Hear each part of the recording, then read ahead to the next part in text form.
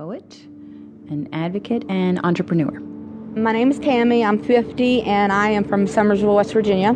Coal is a part of the fabric of West Virginia. It doesn't matter if you're directly in the mines. There's an ancillary business that we all benefit from or are connected to. This is a rich state, okay? And there's things out there in the mountains and everything that could really make money and jobs for people. Whether that's, my mom unloading a coal truck at DuPont, or whether that's my basketball team being sponsored by Friends of Coal, or, however, everybody's in some way connected to the industry. That connection extended to Hendryx's new university. West Virginia University would have their annual Coal Bowl, a football game, the game between West Virginia and Marshall every year, just as one example. And they had a research center for coal and energy on the WVU campus. Politicians were always quick to support and defend the coal industry if they wanted to get reelected. A very pro-coal environment there. And it sounds like you were at least a bit of an environmentalist when you came to West Virginia. Well, I love the outdoors. I learned how to fly fish and hiking and backpacking and such. Yeah, that's true.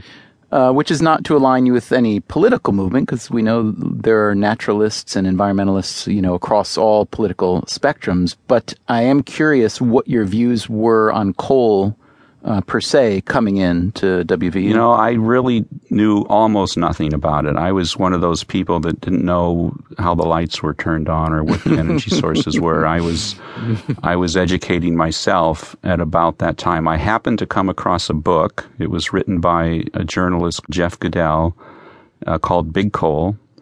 And he was doing stories about the important and kind of quiet role that coal played in American life. And he was the one who was describing some of the stories of people that lived in these mining communities. And that's what got me kind of the first knowledge I had about this as a potential issue.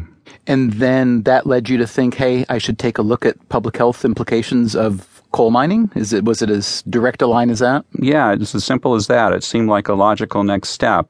Now, we should back up here and say that coal mining has changed a great deal in the past few decades. As we noted earlier, the industry has been in serious decline, with production falling substantially, and with it, employment, especially in a place like West Virginia. The Bureau of Labor Statistics, which groups together mining and logging jobs, shows that the sector has fallen roughly 40% in West Virginia in just the last 5 years. Again, there's several reasons for this decline, especially the natural gas juggernaut, but it's also related to something that happened decades earlier in Washington, D.C. Thank you all very much. Thank you. In 1989, at the White House, President George H.W. Bush made a major announcement. First, I'd like to lay on the table my proposals to curb acid rain and cut urban smog and clean up air toxics. And second, I want to call upon all of you to join me in enacting into law a new Clean Air Act this year. The original Clean Air Act dated from 1963, and it had been amended several times. Bush's new amendments, which took hold in 1990, directly affected the coal industry and coal-fired power plants. Sulfur dioxide, a byproduct of burning coal, lowered air quality generally and contributed to what's known as acid rain. The new amendments capped sulfur dioxide emissions and established the first large-scale cap-and-trade program.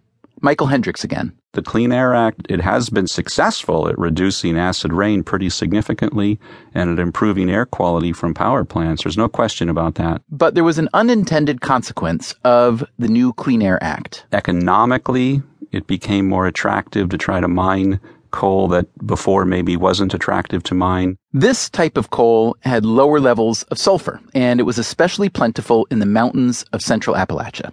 To get it, miners turned to a process known as mountaintop coal removal. Rather than burrowing deep beneath the ground for seams of coal, mountaintop removal is a technique that involves literally blowing up mountains.